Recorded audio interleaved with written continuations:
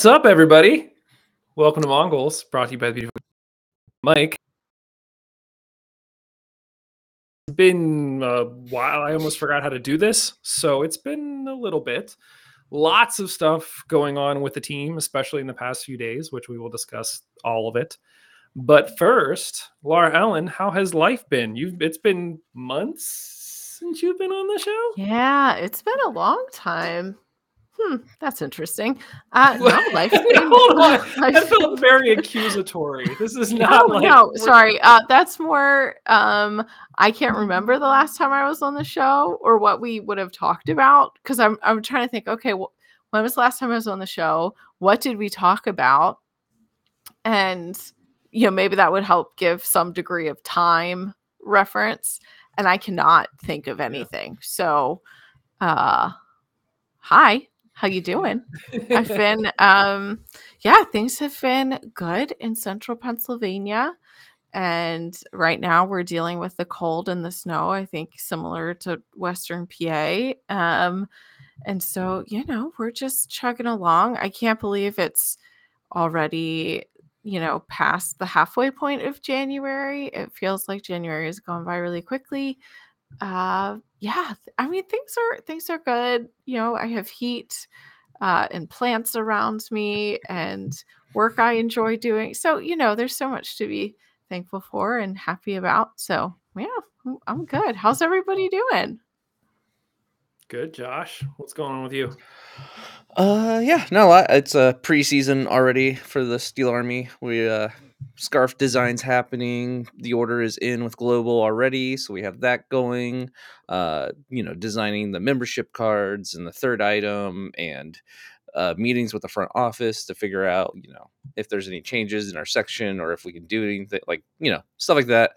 Planning the AGM, which is going to happen on. Oh crap! I can't remember which game it is, but yeah, it's during a preseason game. I don't remember off the top of my head.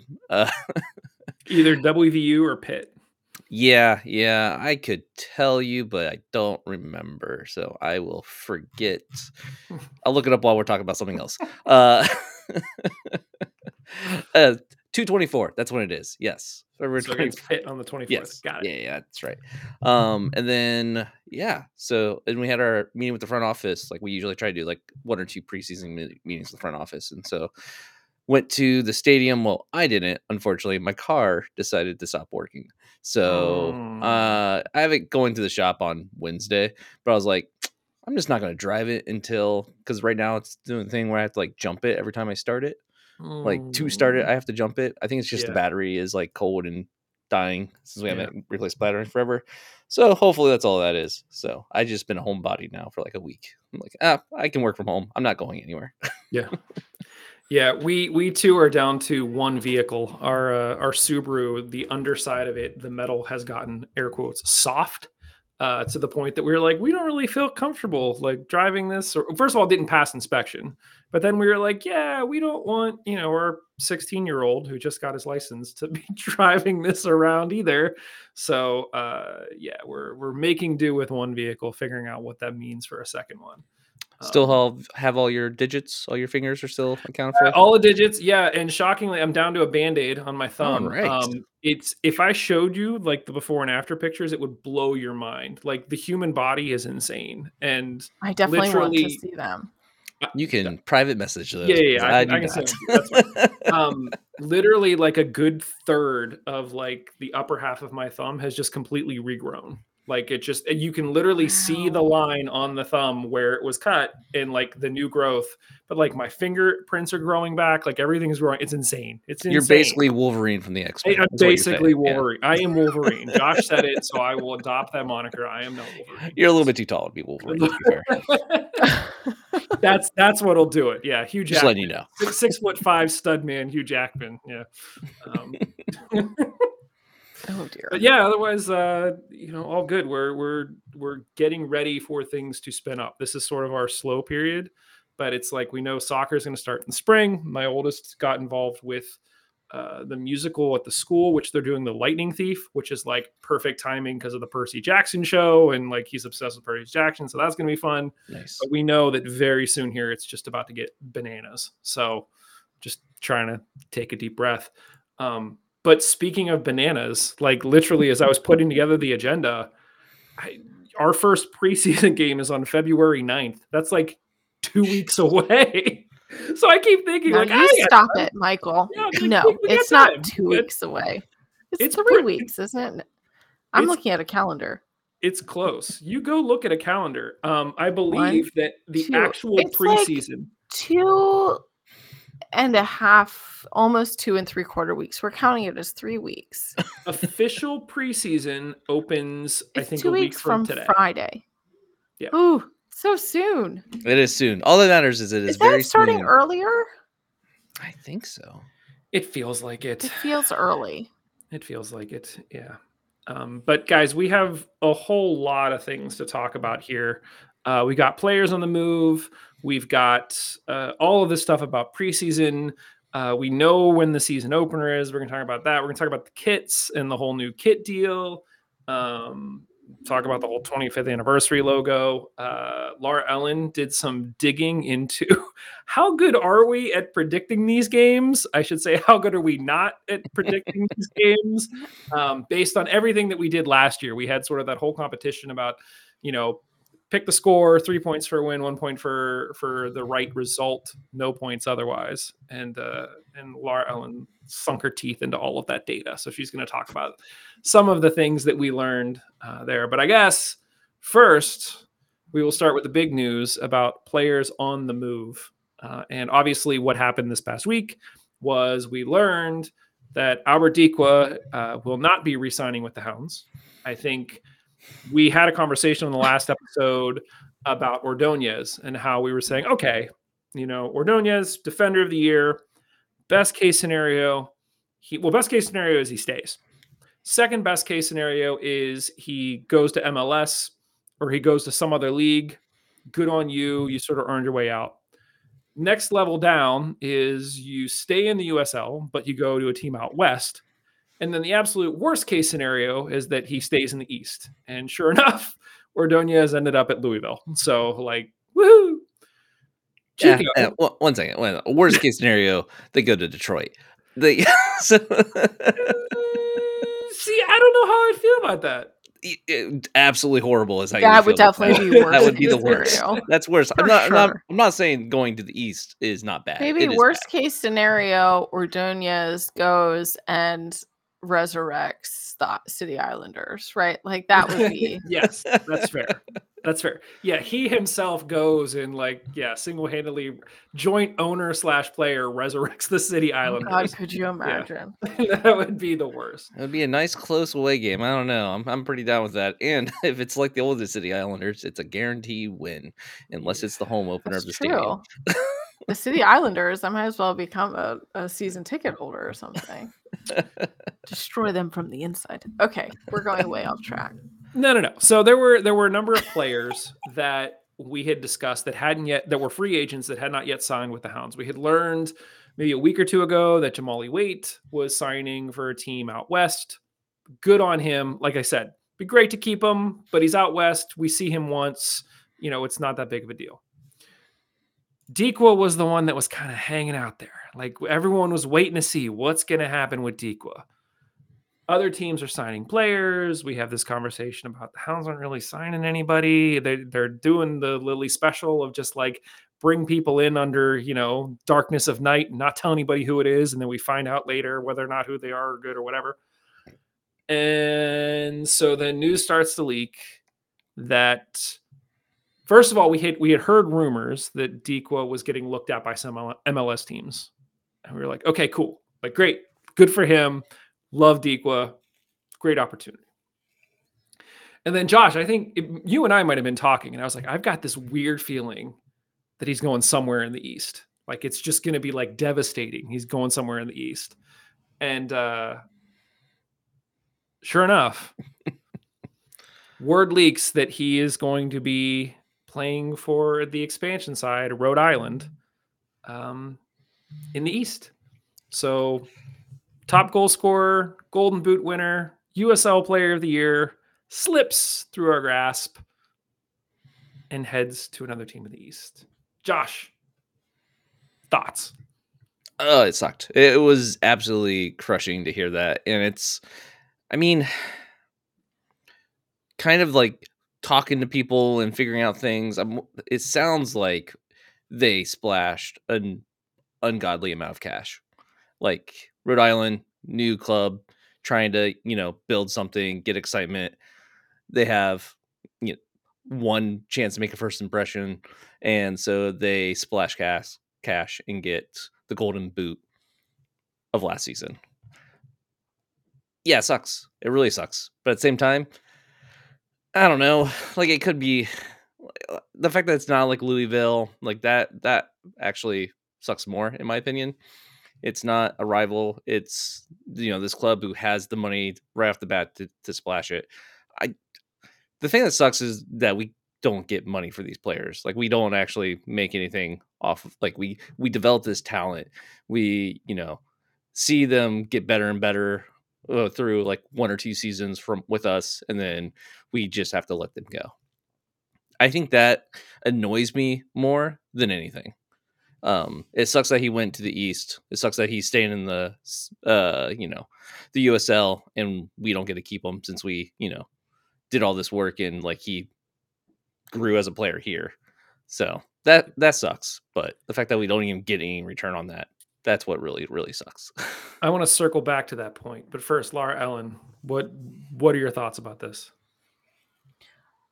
Yeah, I mean, I think I know you said you want to circle back to it, but that's exactly like that's where my brain goes. I think it's really hard for me. The more I've been really interested in the USL, certainly, and La Liga, now much more in the Premier League. And it's really challenging for me to not compare when I know that it's like not comparable at all. I guess it's not surprising to me, and it should be surprising perhaps to any of us, that many of these players who we fall in love with, who are really successful here, we know that their contracts are ending, and perhaps like, I don't know how to say this nicely. So is it on us to just like not hold the expectation that these players are going to stay? Right? Should we just hold the expectation that, hey, they're most likely going to leave? And maybe that's a really depressing way of thinking about things. But I think looking historically, so many of the players who have excelled end up going to other USL teams, if not, in the East, certainly in the West. And so, yeah, I do think what's a shame to me, and I suppose I hesitate to be too critical because there's like some part of me that wants to give the benefit of the doubt that is there something that exists within USL that I don't know about, that hasn't been talked about publicly, that prevents people from doing what many clubs do in like re-signing players just so that they can then sell their contracts, sell them and make some profit.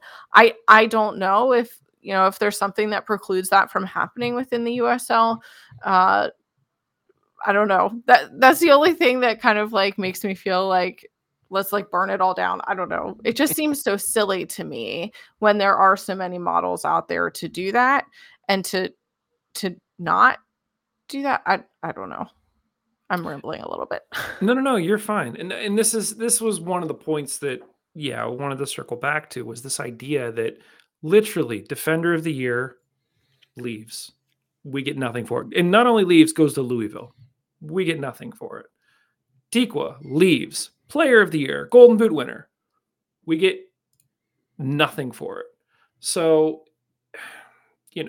hold on real quick. Kevin's distracting me in chat by not being here. And then he adds a comment. He said, "Good to see y'all."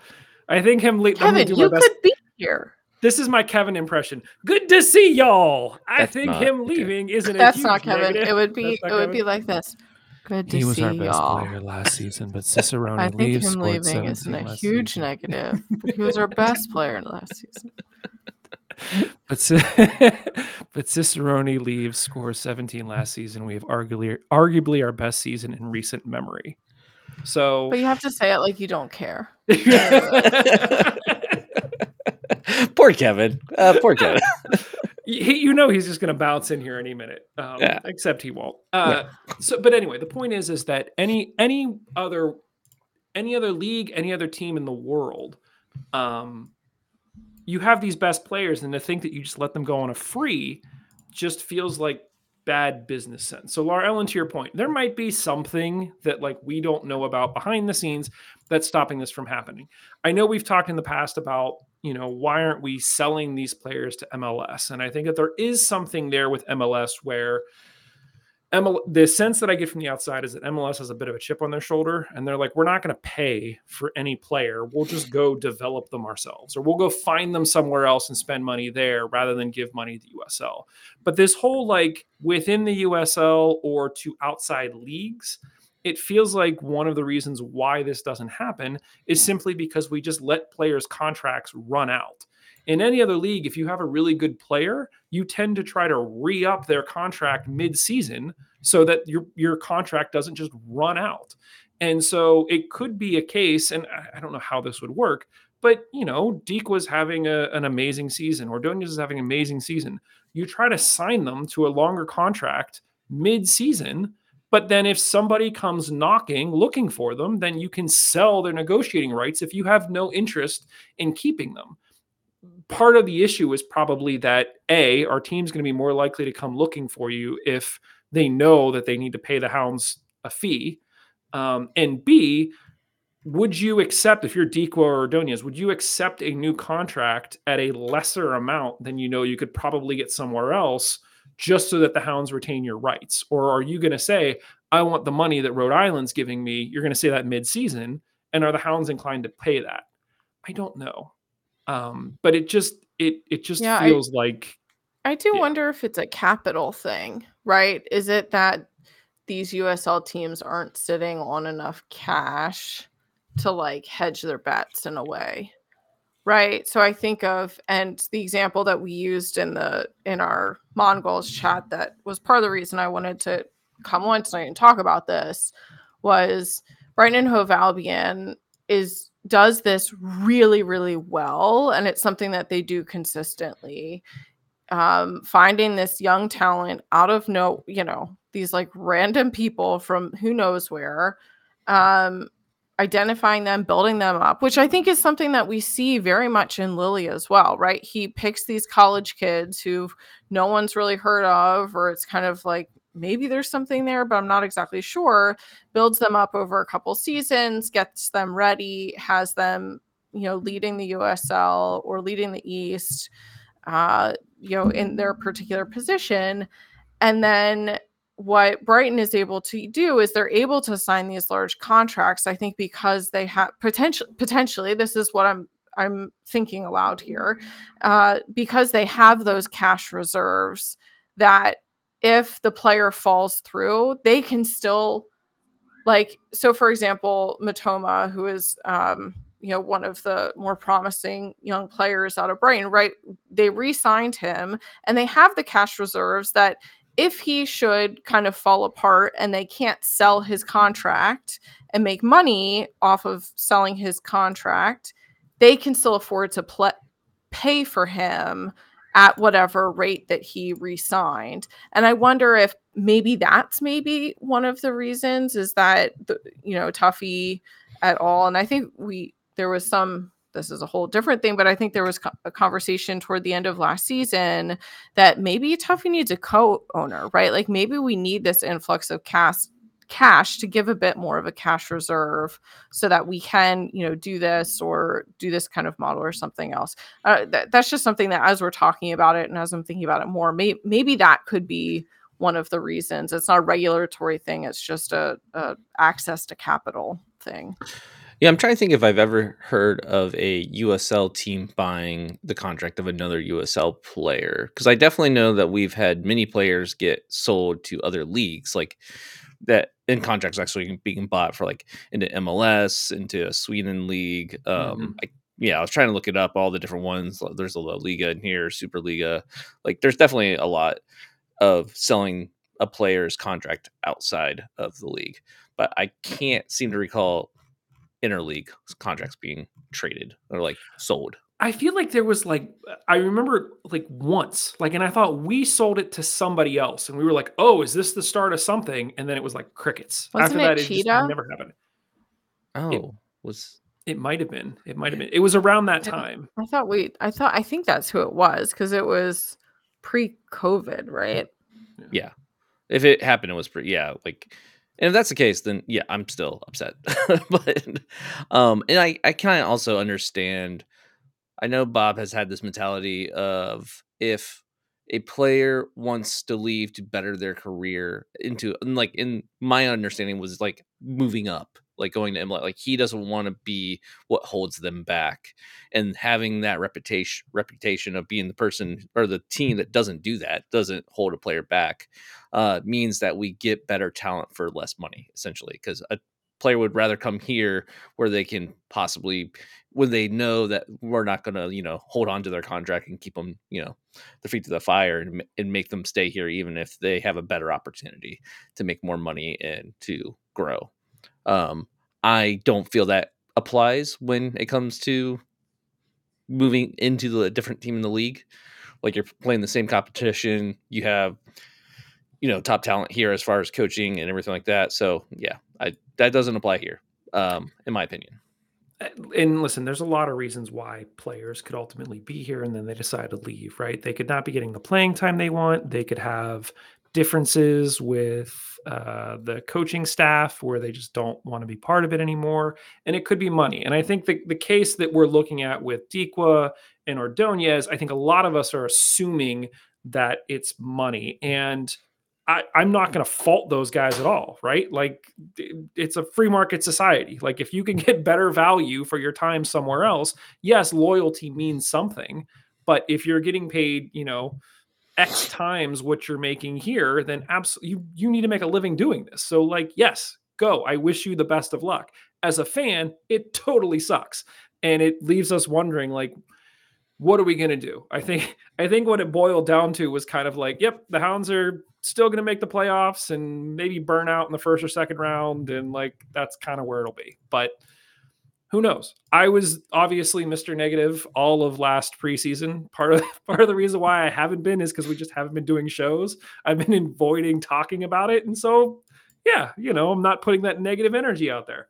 But to lose both a Defender of the Year and the Golden Boot winner, who was also the league player of the year in the same season, that hurts. And it's just like, what are we doing? So we'll see. We'll see how it shakes out. It does feel like we have a hole to like fill now. Originally, we were having this conversation. It was before the Hounds announced that they signed 2 more defenders. So it felt like we kind of had a hole in the back and we had a massive hole up front and just not a spine. So we'll see. The one thing that I will point out is that Chico is going to Rhode Island. I almost forgot. Ibarra is also at Rhode Island. So I am wondering if this is actually really smart on Rhode Island's part. We had talked a little bit in the offseason about how I thought the genius I'll use genius in air quotes of Miami in the MLS was not getting Messi, but it was getting Busquets with Messi, because Messi dropped into that team by himself isn't going to do anything. But having a player that knows how to play with him and to feed him the ball is what's ultimately going to be beneficial. And the fact that Chico is going to have Ibarra there with him, who they've played together for the past 2 years, that could be to Rhode Island's benefit. So good on them. But I do wonder if this whole additional funds isn't something that's going to just keep coming up as we just keep seeing this happen. Maybe it's something with Visser in his new role will have something to do with it, where they'll think about more from the business side of things rather than just on the field. Who knows? We will see. But guys, any other thoughts about Chico before we sort of move on to some of the other player movements? Sad to see him go. He was a great guy. Yeah, I like Chico. Just after the games, talking to him, and he was always engaged. He was always appreciative. The Curse of the Steel Army Player of the Year continues. So Have you guys been tracking that? Is this like something that holds now, where it's just you give? I mean, them it's the- just recently. It hasn't always been the case, but like, we had Cicerone, we had Chico. Yeah, I have to go back and look at all of them, but it's definitely like it's also weird though, because like, am I just projecting because the fact that we, most of these players do end up leaving pretty fast. Like when you only do a year contract with a year option, you're gonna have a lot of turnover. So yeah. We should be happy. Luke Biasi is back. I think what sort of soured the take on that just a little bit was the fact that as the news was being leaked that Chico was going to Rhode Island, the Hounds were like, "We've got a signing to announce," and they like let us know something that they probably have known for weeks or months, and just kind of like put it out there to try to ease the pain. I think Luke is great. I think last year he was a bit of a difference maker when he was on the field. He's not the player of the year. So, like, yes, it's good. We're happy that he's back in isolation. Super. But if you're using him to cushion the blow of losing Chico, kind of like stumbled and fell down those steps. So it wasn't great. Yeah. I don't know. Laura Ellen, thoughts on Biasi being back? No, I don't know. That's terrible. I don't know. I think this goes back to something I said earlier. I have just like really tried maybe to just be more detached from the players, and I think it does help that I don't live in Pittsburgh anymore. I'm not at the game. Like, I'm not at every single home game. I'm not seeing them, because I do remember the 2019 season, like the 2018 season, the 2019 season, when I felt like there was this like really close bonding that we had with the players. And I'm sure that's true now, kind of in the post-COVID world. I don't know. Like, I think I just like feel a bit more detached and trying to be like, quote unquote, in Lily we trust, but not really. It's more just like, well, let's just wait and see what happens, because I don't know, like, it sucks to be negative all the time. It also sucks to be like super positive and then have, the first third of the season be a roller coaster, right? Like, it's a lot of emotional energy to put into a team, and I want to put that in, but it's just like really hard when there's just so much, like, it's just like a revolving door, and that just makes it really challenging to, especially from afar, truly invest so much and care so much. Now, are we still going to like come out to a game or two? Yes, probably. Like, we're still going to support them. We're still going to watch all the matches. We're going to do what we can. We're going to, we're going to be the Lebanon Riverhounds, whatever it is. It's just, I don't know. I'm trying to like protect my little heart from being broken and shattered over and over again. On the flip side, not so much detached, but yeah, Yabar coming back is great, and I do think Biasi, sorry, I That's right. read Yabar as I was Yeah. reading. Yeah. Yeah, Biasi coming back is great. It's 11 players, or is he? He's 11th player that they've officially announced as He coming was. We're back. now at 16, but we'll run through the list of new Okay. players that have been announced in like the past 2 days to get That's us there. right. Yeah. So like, but I'm saying coming back. Oh, Like, yeah, not yeah. new player. Yeah, coming Yeah. back. So like, that's a good lot. chunk of the squad Yeah. coming back. I mean, obviously we're missing key pieces. They've already announced stuff that kind of fills in some of those pieces, and really the only thing left now is a out and out striker that we feel confident in. Which, do we ever really get an out and out striker that we feel confident in? And then like within halfway through the season, we're like, oh wow, this player that we've had like this year, maybe it'll be like, wow, really come into their own and like, as a star player now.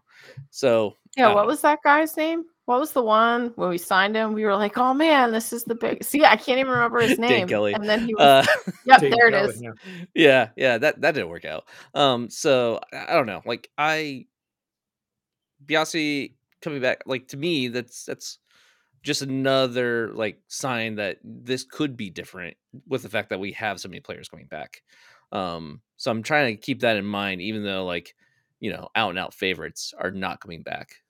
Um, Honestly, weight didn't bother me that much because in a Lily system, the keeper isn't always the most important when everyone's defending. And plus, Wade's gonna be missing a lot of games next season because of international duty. So it's like, okay, I was never worried about the keeper position, but yeah, overall, I do think there's more positive here than negative. Fair enough. I guess getting into the list of players, that's sort of the barrage of players that they announced have signed really over the past 2 days. We got two essentially center backs, Pierre Cayette, who played for New England Revolution 2, which was in MLS Next Pro. He was unanimously voted as the AAC Defender of the Year for 2020-21 season, which was his senior season, so fairly fresh out of college. Bob said apparently we tried to sign him a few years ago and we couldn't. So at least this is somebody that we've had our eye on. Bob feels confident, like could be in our system. And he could play either center back or left back. The other defender we signed was Sean Suber.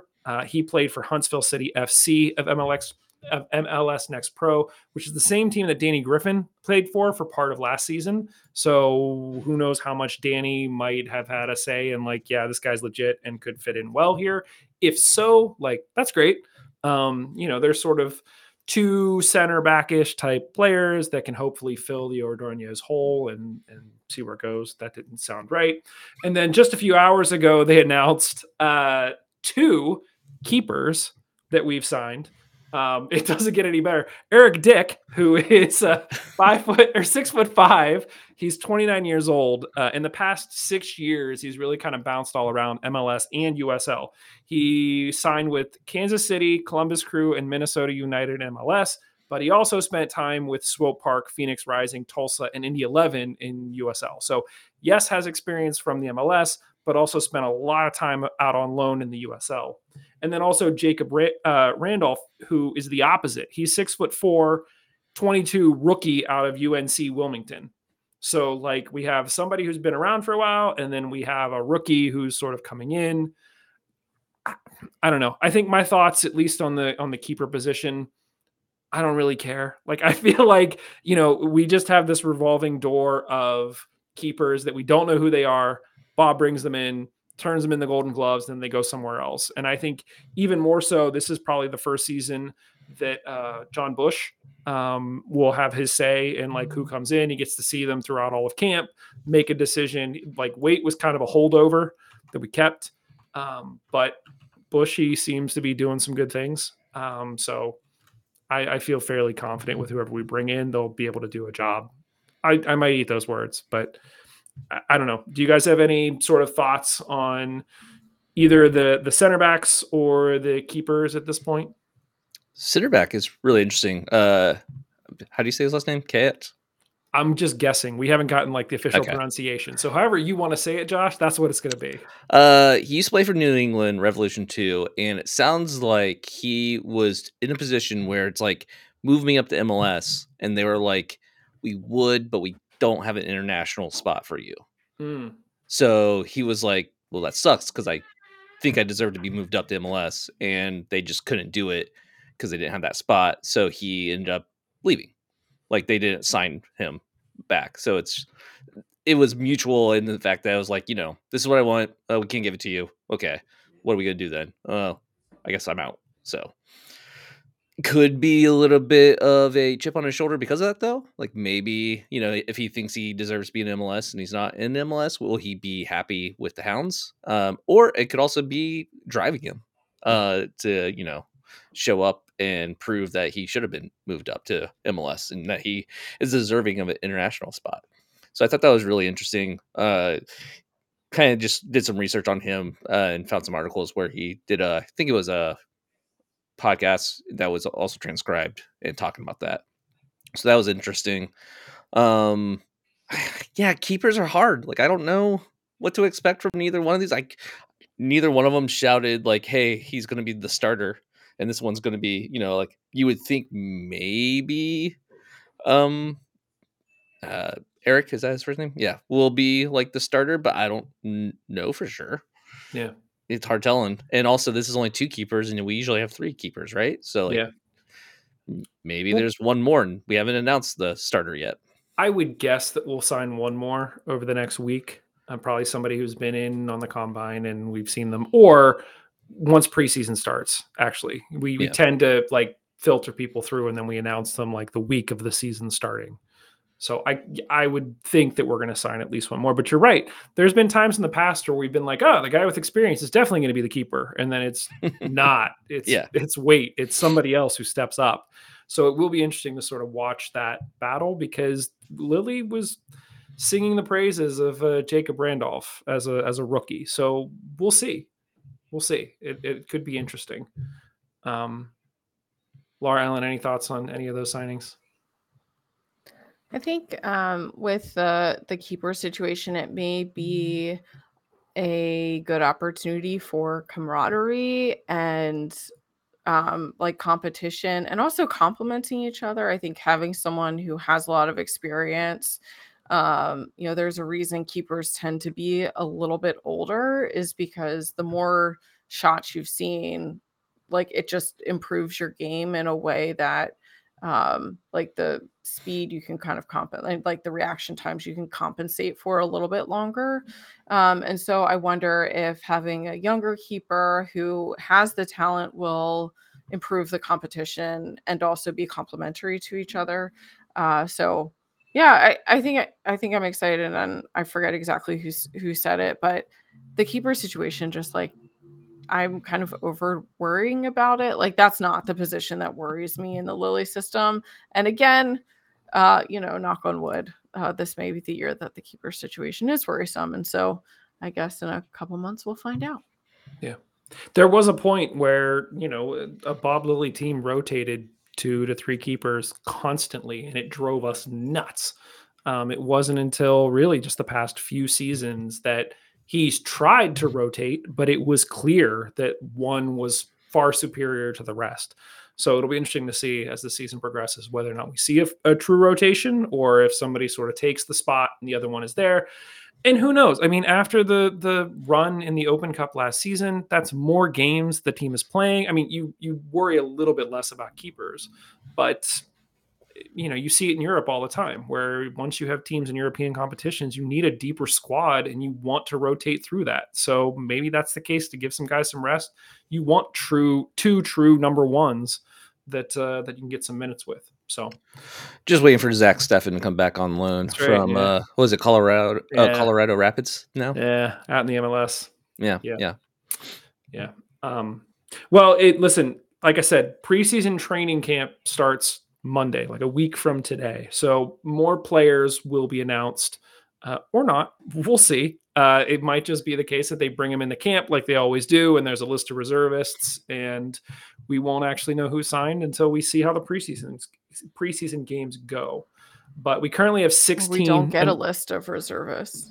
We don't. We used to. And then there was a big question last season where we actually got some insight into it. And the rationale for not giving the list of reservists was that, especially in the preseason, if these guys aren't signed to contracts, if we make a big deal about any particular player, then it makes it very easy for other teams to swoop in and know them by name and be able to offer them a lucrative contract, and then we don't have them.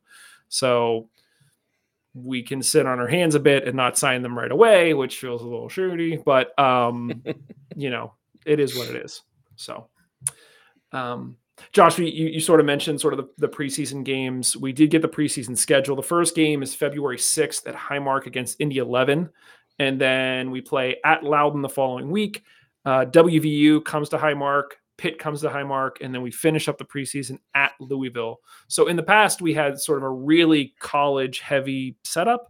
And last season, we had sort of this transition to playing a few more championship teams. Seems like that's the case again. Love to see it. So Indy, Loudon, WVU, Pitt, and Louisville be pretty good. Pretty good chance to sort of measure where we're at. Season opener is March 9th in New Mexico, which again, like that's less than 2 months away. Like it's a month and a half, which is nuts. Um, Looking at the actual positions that we have, we in my mind, I don't feel like we have a striker. I'm not convinced that Kiz is the answer. I could be wrong. I thought the same thing about Dequa like 2 years ago, and then like he developed into what he is. But I still felt like we were light until I made this list, and I was like, maybe we're not that light. Maybe we're actually pretty close to where we need to be. So we just mentioned we have 2 keepers. From defenders, considering the people that are coming back, you have Rovira, Blackstock, DeShields, Hogan, Osumanu, Biasi, and now Kayet and Suber. I don't know if we necessarily need any more defenders. You have a few center backs in there. You have a few guys that can play wing. In midfield, you have Etu, Harmon, Forbes, Griffin, and Mertz. Feels like we could probably use another midfielder in there somewhere. And then our only signed forward at this point is Kizza. So I was thinking like we're solid in midfield, but if something happens to, and you could probably count Etu as like a wing back. Harmon played as a wing back. So really central mid is like Forbes, Griffin, and Mertz. Like you probably need another central midfielder in there. You definitely need another forward or two. Kind of like wishing that we had held on to Tula and not let him walk because he felt like the closest like for like replacement for Dequa, and there were a few times that he had some stretches. He was getting in good positions. I'm really worried about forward. We'll see. Junior, didn't he kind of play more forward? So we had started him in midfield, and then towards the end of the season, he was playing sort of like a left winger that would like cut inside. So he would sort of play left back, but get forward more. And then I think I know that Dos Santos hasn't been announced either way. Like we don't know where he's going if he isn't staying. So that's still a possibility that he could be staying. Nate comes back. Yeah. I just can't think of any other players we're holding out for right now, as far as like we don't know for sure.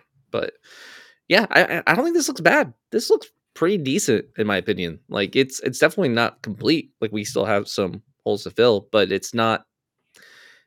I don't know. We have been in much worse situations. I would say last season, the season before that, like, and we've done pretty damn good for ourselves those seasons. So I'm not as pessimistic about this season.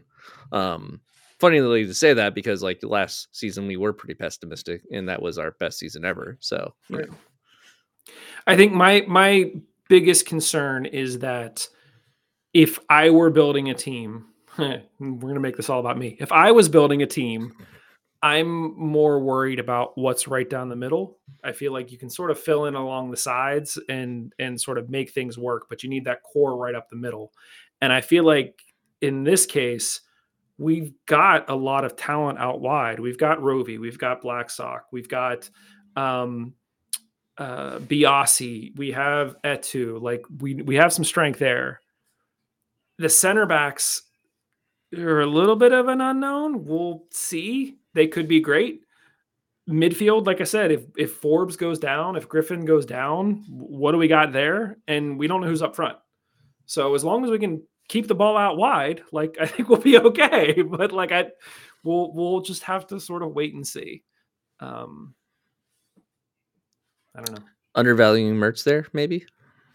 Maybe. I might be. Listen, at the beginning of last season, he was playing a more advanced role and scoring goals and looked fantastic. And then he picked up his injury and it just sort of went off. I think it was the injury combined with Griffin coming back and Ibarra doing well that sort of made things difficult for Mertz.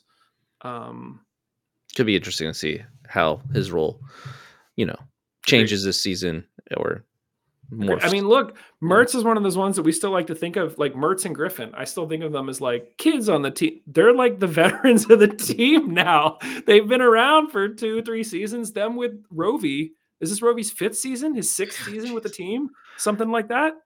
It's hard to think of Mertz as a veteran when you have him next to Forbes. Right. Like, Forbes is like, I've been around forever. And you got Mertz like, come on, coach, let's put me in. Yeah. Yeah. So we'll see. It might not be all doom and gloom based on that. I think you're right. It is good to see a number of these guys come back. I think there are some guys like DeShields that it would be good to see more time of. And Blackstock, we'll see where he fits. He came in as a striker last year and then really seemed to settle in as a wing back and sort of make those deep runs. So we'll see what Lily's trying to do.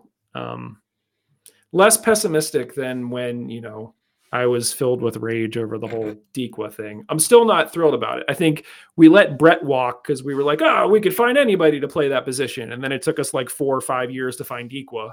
And then like Dequa took off and now Dequa's gone. So I just think we had also talked about last season how we had a problem because almost all of our goals ran through Dequa and like you need more depth. And so maybe this is an opportunity to get more depth, but we'll see.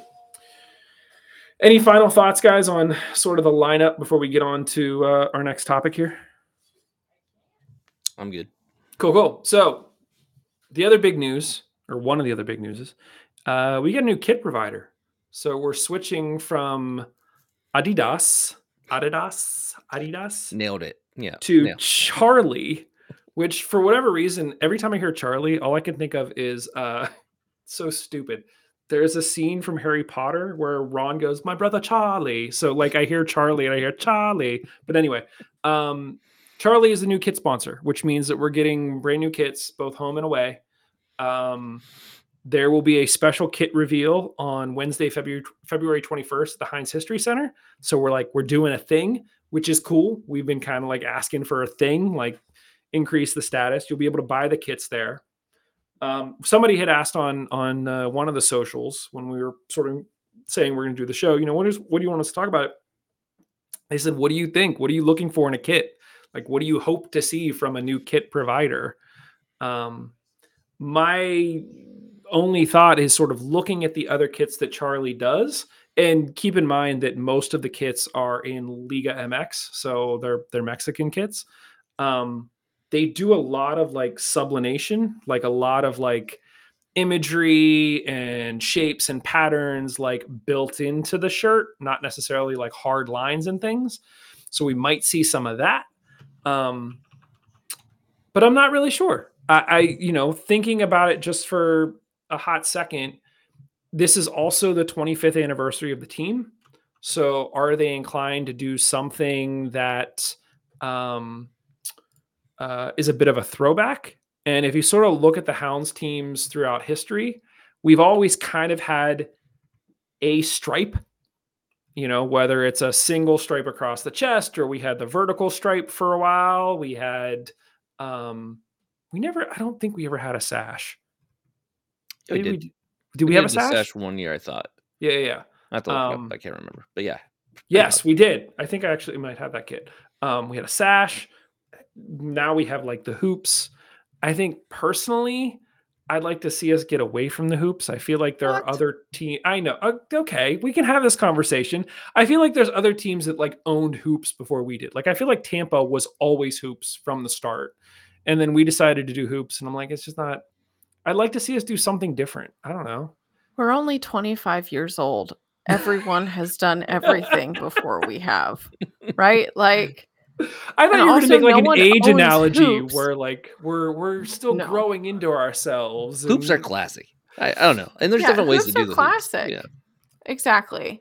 I personally, this was several years ago that I feel like it was like the theme of the Mongols podcast, but like I just want something so off the wall and just so startling and confusing and perhaps a little psychedelic.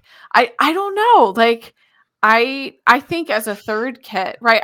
I love the hoops, right? I think it feels very kind of classic soccer. It's something that's in clubs all across the world, right? There's always, some combination of colors and the hoops. So, I think for the third kit, right? I just want something just so out there. I think it would just be, I don't know. I just want to, and even if it's so ugly, I still just want something that Right? Like I want to show up on all those like kit review websites and like be like, Good or check out bad, this. just Right, exactly. Right? Like check out this like weird second division team from what is it? Pittsburgh, Pennsylvania, right? Like look at this horrid kit. Amazing. Please, let's do it. Yeah. Yes, See, and I agree my with here, put Liz's comment up. Liz said, agreed, but make sure the numbers and names are easy to read. I think that is so important. Especially the numbers. I think that's really important. And but anyway, I just want something bonkers. Just give me the wildest thing that someone on an obscene amount of drugs in a very safe and controlled way comes up with, and that's what I want. Thanks, Mom. Okay. yeah, so We are harm reduction here. my worry is that you're gonna get your wish, but it's gonna be the first kit. It's not gonna be like a third, like, oh, we took a chance on this third kit. I'm worried with Charlie with the fact that they're gonna have so much more freedom than they ever had with Adidas. Like they can be like, I want the skyline on there, I want this on there, I want this, like put a pierogi on there. Like they could do whatever they want. And this, like, there's no limits now. Ketchup It's not like stains. before. Oh my god, ketchup stains with pierogies. So like they could go all out, and that the lack of boundaries there, the lack of like having to have any restraints there kind of worries me. Like we've seen the logos we've come up with lately, but and like I don't know, man. Like I'm thinking this might be a little bit crazy and like cool. It will be fun, and like I get that, but I would be happy if it was just like hoops with maybe a little bit of an accent of like some skyline stuff in there or something like that. Like I like inside the hoops or something. Like I don't know. Like I don't know like how you would do it. Like I can't even picture it really strongly in my head, but I want I want it to have personality, but I don't want it to be so outlandish and like feel like you know, AAA baseball or like, you know, hey, this is our Star Wars kit. And like that's what I'm worried about. It's gonna feel like way over the top and gimmicky, and I don't know. That's my one worry. If we were to do a third kit, cool. That's where you do it. That's where you put the ketchup stands. You know. But I don't know. I'm worried that the first kit's gonna be like the home kit's gonna be a little bit outlandish. I feel like a few thoughts. I think one, at one point we had talked about the idea of partnering with a local artist to do like a Mongols kit, like something that's completely different, completely unique. I would love to see the team do something like that for the third kit, like really ground it and let a local artist go crazy. Like hopefully somebody that's a soccer fan, but let them go nuts. And like I agree, like let that be the third kit. I guess I'm less concerned about the home kit because I feel like even if they do something crazy, oh man, excuse me. I feel like Josh, just the opposite of what you're saying about the logo. I feel like the logos are so conservative in terms of like it has to include the city, it has to include the bridges, in terms of like the culture, that at least if it's outlandish, it will somehow pay homage to Pittsburgh and the team and something. Like it won't be ketchup. It might be like bridge pattern. It might be river based. It might be something else, but like it won't be too crazy. I don't know. I'm intrigued to sort of see how this plays out. See, you said conservative, like, and I took that to mean like they don't use all those elements, which is the opposite. just The use, Hounds like, are two, like, yeah. yeah, like, oh, put the water in there, put the bridge in there, put the skyline in there, put the soccer in there, put a paw print in there. Yeah, put some words in there as well. Yeah, go ahead and What put the year in there. I'm really looking forward to. I feel like the older fans will remember when the new logo came out and everyone was doing the new logo and the explainer graphic. That's what I want. I am just so excited for the explainer graphic. And I want it to be so chaotic. I want there to be so many lines of what all of the explainer. I'm just letting it, right? Like you have to let go of your expectations with the roster that we're going to keep anybody. You have to let go of expectations. We are just like, we are releasing it out into the chaos of our universe and we're just going to run with it. I'm so excited. I might drive out for the kit reveal. That's not going to happen, but maybe.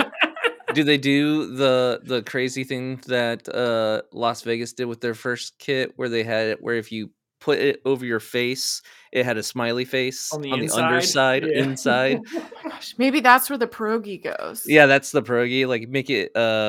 What's the pierogies' names at the baseball games?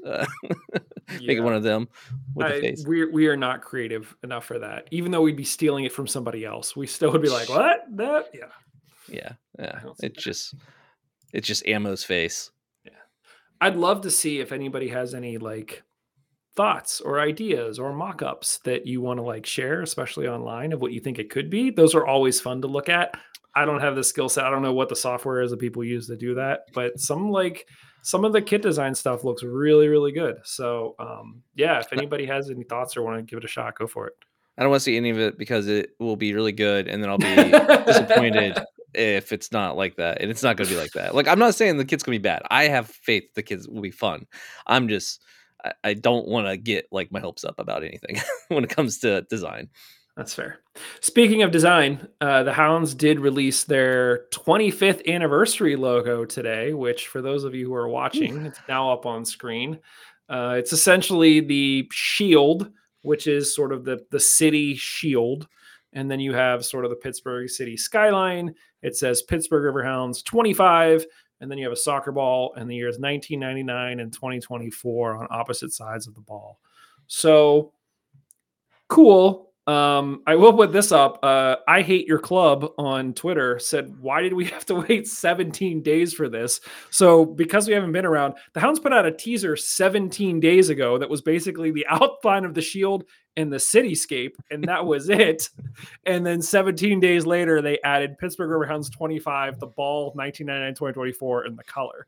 So I kind of agree with that. Like, kind of got our hopes up, like, oh, this is gonna be great. And then they just like, filled in the blank like it was Wheel of Fortune, but here we are. Thoughts on the image, Laura Ellen? I don't know, the 25-year crest. What do you think? Yeah, there is kind of this like glimmer on the 25 and on the soccer ball. And while it does not work in this static 2D form, what I think would be cool is for like stickers or shirts or something to have some kind of like holographic or some kind of, I don't know, sparkly Like thing. Yeah. Yeah. And I just like, which, that would be really cool. I think in this static 2D form, what would have been cool is if when they released it as like a GIF or something that like had it shining or refracting light in some kind of way.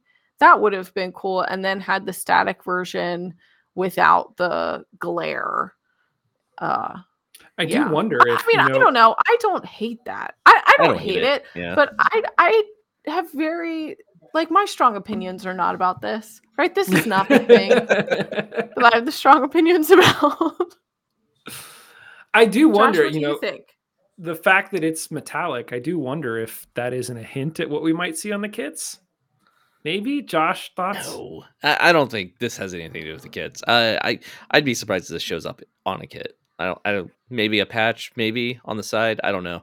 I honestly, it's grown on me. Like it's not egregiously bad in any way, shape, or form. Like if you think about the 20-year anniversary, that one I felt like was just kind of goofy.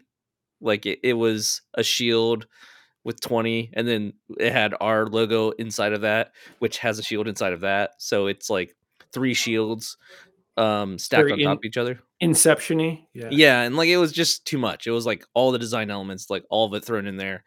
I think that 25 years, it's a very simplistic looking shield. I don't think we need a soccer ball and everything that has to do with soccer. Like we can get away from that. That'd be cool.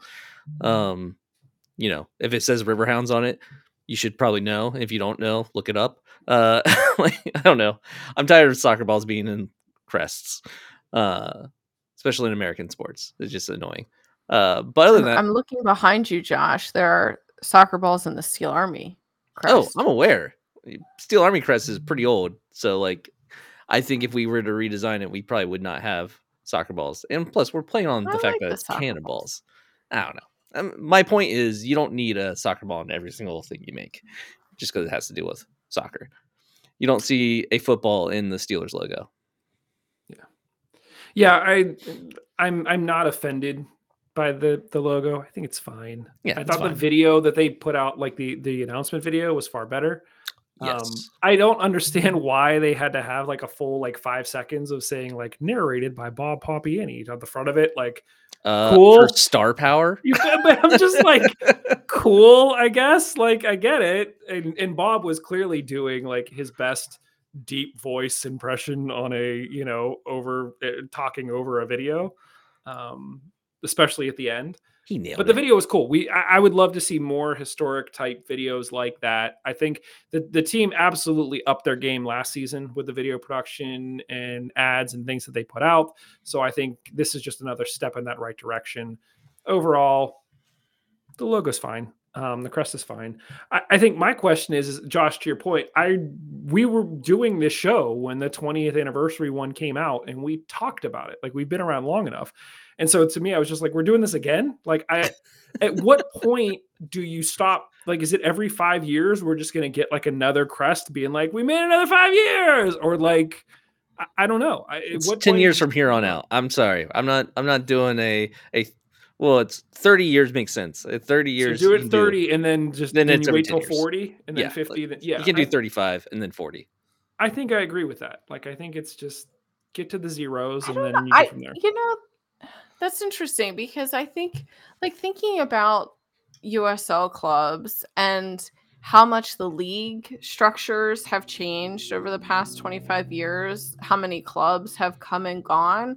Yes, do we need a club redesign or a logo, a special crest every 5 years? No, probably not. But I think there is something we're celebrating every Agreed. 5 years, right? Because I think I think if we were a Premier League team that's been around for 100 years, that's silly, right? Like, that's silly to be like every 5. Oh, we made it another 5 years. But I think there's something to say for the At what USL point club does it to be stop around getting? another 5 At years. what point is it no longer silly? Or what point does it? Yeah, is it 50 years? I don't know. I feel like with how it just, I don't know.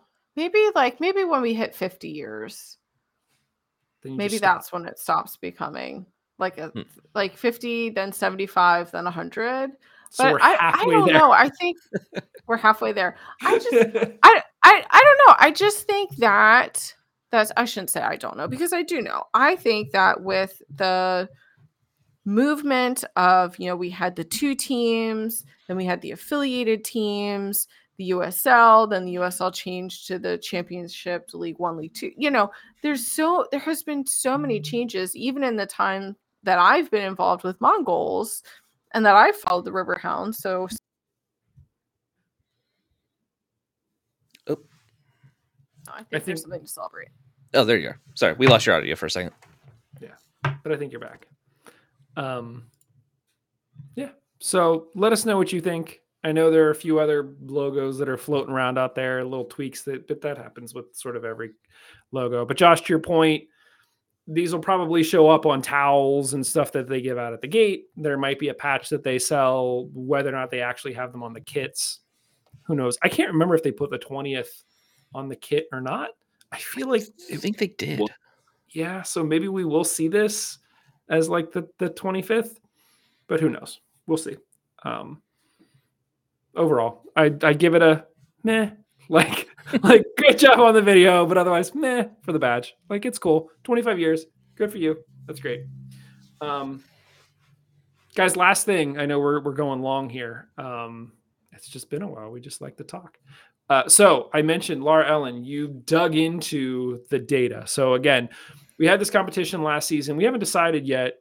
When I say we just haven't even talked about it, but we haven't decided yet whether or not we'll do it again this year. But last year, it was basically anybody that wanted to could leave a comment before each game with their score prediction. And if you got the score prediction dead on, you got 3 points.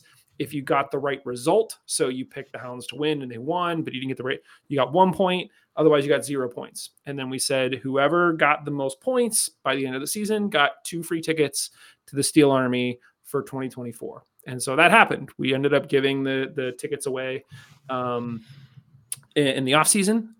So congrats again. Whether or not we do that again this season, we don't know. But what was interesting was we now have an entire season's worth of people trying to predict the outcome of games. And we actually have a sense of how good, or I should say terrible, we are at this. So we may all think we know what's going to happen. Of course, this is what's going to happen. And it turns out that no, we do not. So I grabbed a couple of the wonderful images that Laura Ellen put together. You're spoiling my surprises here. I'm sorry. Do you want? Should I not listening. put this up? Do you want to talk about this first one that's here? I guess it's fine now. All right. So Jeez. I like Mike said, I dug into the data a bit. So we had 21 people participate at some point over the course of the season. 14 of them were not affiliated with Mongols, so I think that's pretty exciting. Across those 21 people, we had 406 total guesses, which I think is pretty cool. And there were 39 matches. And so for folks watching, and Mike has these, so he can put these up on the socials. If someone were to have guessed every single match with the outcome correct and the score correct, the perfect score was 105. If you would have gotten every outcome correct, so win, loss, draw, that's 39 points. The winner, who was Michael, got 35 points. And the median, the data were incredibly skewed. Go back to your stats textbook and look that up. But the median was 16 points. So not great in the scale of things. If we were to give ourselves a letter grade, that would be very, very terrible. What I will say is that most people did not guess most of the games, if that makes sense. So Mike put in an entry for every single match, which makes sense. Hold on. You're going to make this sound like I just won because I just showed up. No. Well, according to my analysis, I'm not you did win because of that. I want it to be all public like that. I'm just, the data are what they are. I can't. Anyway. And then, so Mike guessed 39 times, Devin Pale guessed 38 times, Michael Finn 37 times, Keaton Liebengood 35, and Bill Gordon 31. So the top 5 people who guessed, 4 of them were not Mongols folks, and then 6 and 7 after that are Kev and I. And then what I ended up doing, which we'll talk about in just a second, is I ended up doing a weighted points per guess. And so what that means is I factored in how often you were guessing by the number of points that you got per guess, if that makes sense. So because Mike guessed so much more, and those top 5 people in particular guessed so much more frequently than everyone else, I factored that into the scores. And so you can put up the next graphic here. And in my defense, I was not doing this as an advantage. I had to go in and log everybody else's guesses. Because I had to do that, there is no shame. Okay. There is no. I am feeling shame now. Like I had the data are what they are. There are no. I mean, you didn't win the ticket, so it doesn't matter. Anyway, True. So what we have here are this is everyone who guessed, and what the little dots are the points per game away, and this is weighted by the number of times that you guessed. The points per game per home game, so away game, home game, in conference, out of conference, and so we were most accurate at home with a median of a quarter of a point per every time we guessed. We were terrible at guessing. I was going to say, right? This is the best we could do. Now, this is weighted, but yeah. Yes. And then for out of conference games, it was a close second with 0.23. And you can kind of see the spread there. And then where we really struggled, if you want to go to the next graphic, Mike, where we really struggled, away games, we were really inaccurate with 0.12 points per guess. And in conference games, we really struggled with 0.15. So, this like doesn't mean anything, of course, other than it's really interesting. We certainly have an obscene amount of confidence in our team is kind of my interpretation of this, right? We know that it's Fort Highmark, and so we tend to guess that we are going to win at home, and it turns out that we did win at home, and that's not exactly what I'm saying here, but so it was really interesting to do this. And so I guess my recommendation would be that should we do this again next year, that perhaps we have a bigger window where people can guess, or people should set reminders, because what I learned from this analysis is the more times you give yourself to get points, the more points you're going to get, which makes, of course, that makes sense. But any questions that you have? No, this is me putting my insane number of years of education to good use.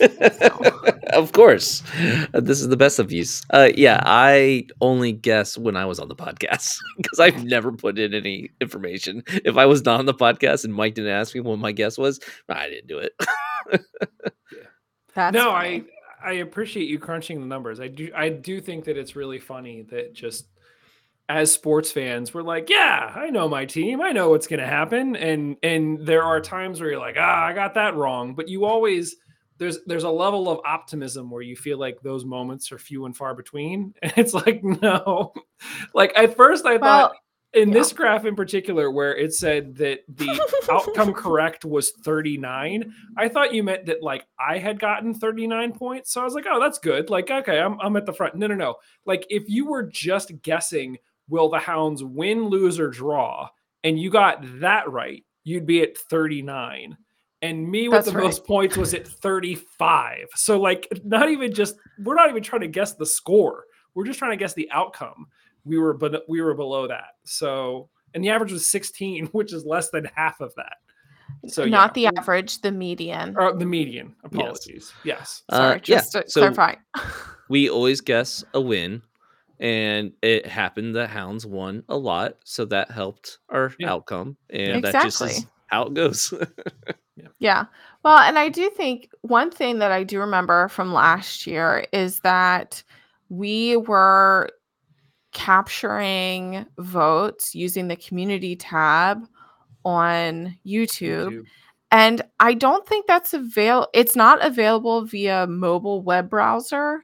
Is it available via the mobile app? Because I don't have the YouTube app. Okay. So but at least like for me, there would be times I'm like, oh no, I like want to guess before the game starts, but I wasn't by a computer, so I couldn't. So anyway, I think it's really interesting. It was fun to do, and so Mike, of course you can share those out.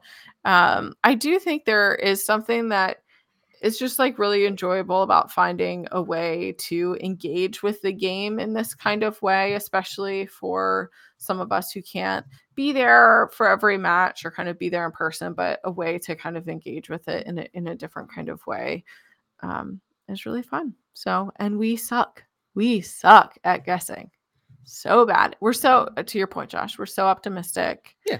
We we believe in our team, and most of the time that turns out for us, and sometimes it really, really doesn't. Yeah. It also makes sense then why our home record was better as far as guessing goes, because we won more at home than we did away. Yeah, so therefore we had a better home record as far as guessing goes. So yeah, very interesting. Yeah. Turns out we're all, homers. And I know. If we needed anything to convince us that we believe in our home team, we can't make fun of those like cranky old Steelers or Pirates fans so much anymore, because I feel like we're With our 25 years, we're like really getting up there. And if you're still here with us an hour and 15 minutes into the show, the takeaway is we have no idea what we're talking about. So thank you for sticking with us for an hour and 15 minutes because we know nothing. When we We're guess, just- we don't know what we're talking about. Everything else right. is very well Right. informed and well researched. Michael, don't give our secrets away. I agree. I did think that added a fun component to watching the games, to thinking about the games heading up to the game, because we tend to do these shows on Mondays and then like we have a full 5-6 days before the game actually happens. So to be able to touch base and interact in some way was always fun.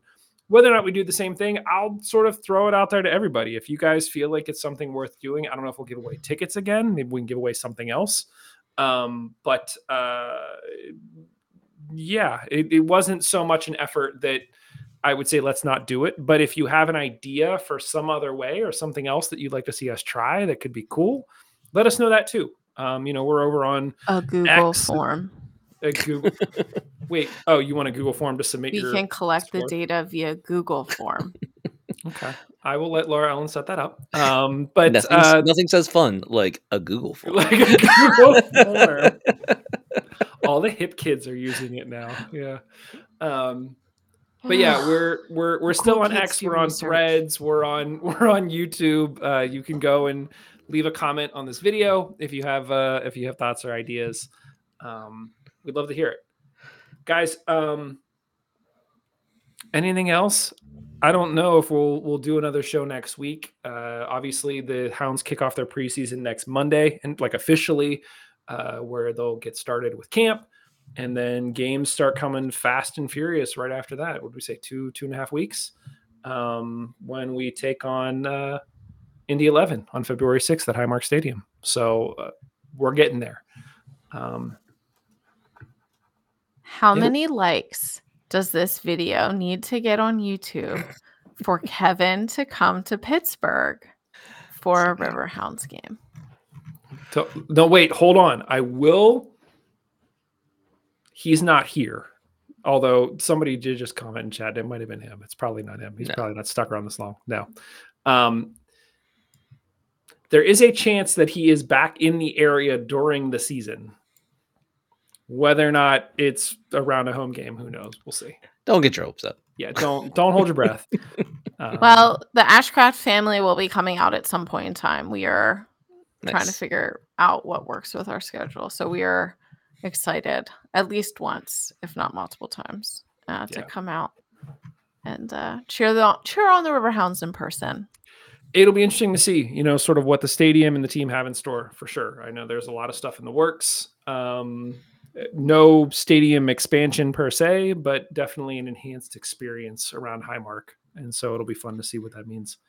But yeah, otherwise you guys know how to get at us. Obviously listen, subscribe on your favorite podcast player. We are obviously on YouTube. If you're watching this, you can subscribe to us there. Our podcast is on YouTube Music now too. So you could just subscribe there if you want to do that, since Google Podcast is going away. Yeah, leave us a comment. Let us know what you think. And otherwise, Josh, Laura Ellen, thanks as always.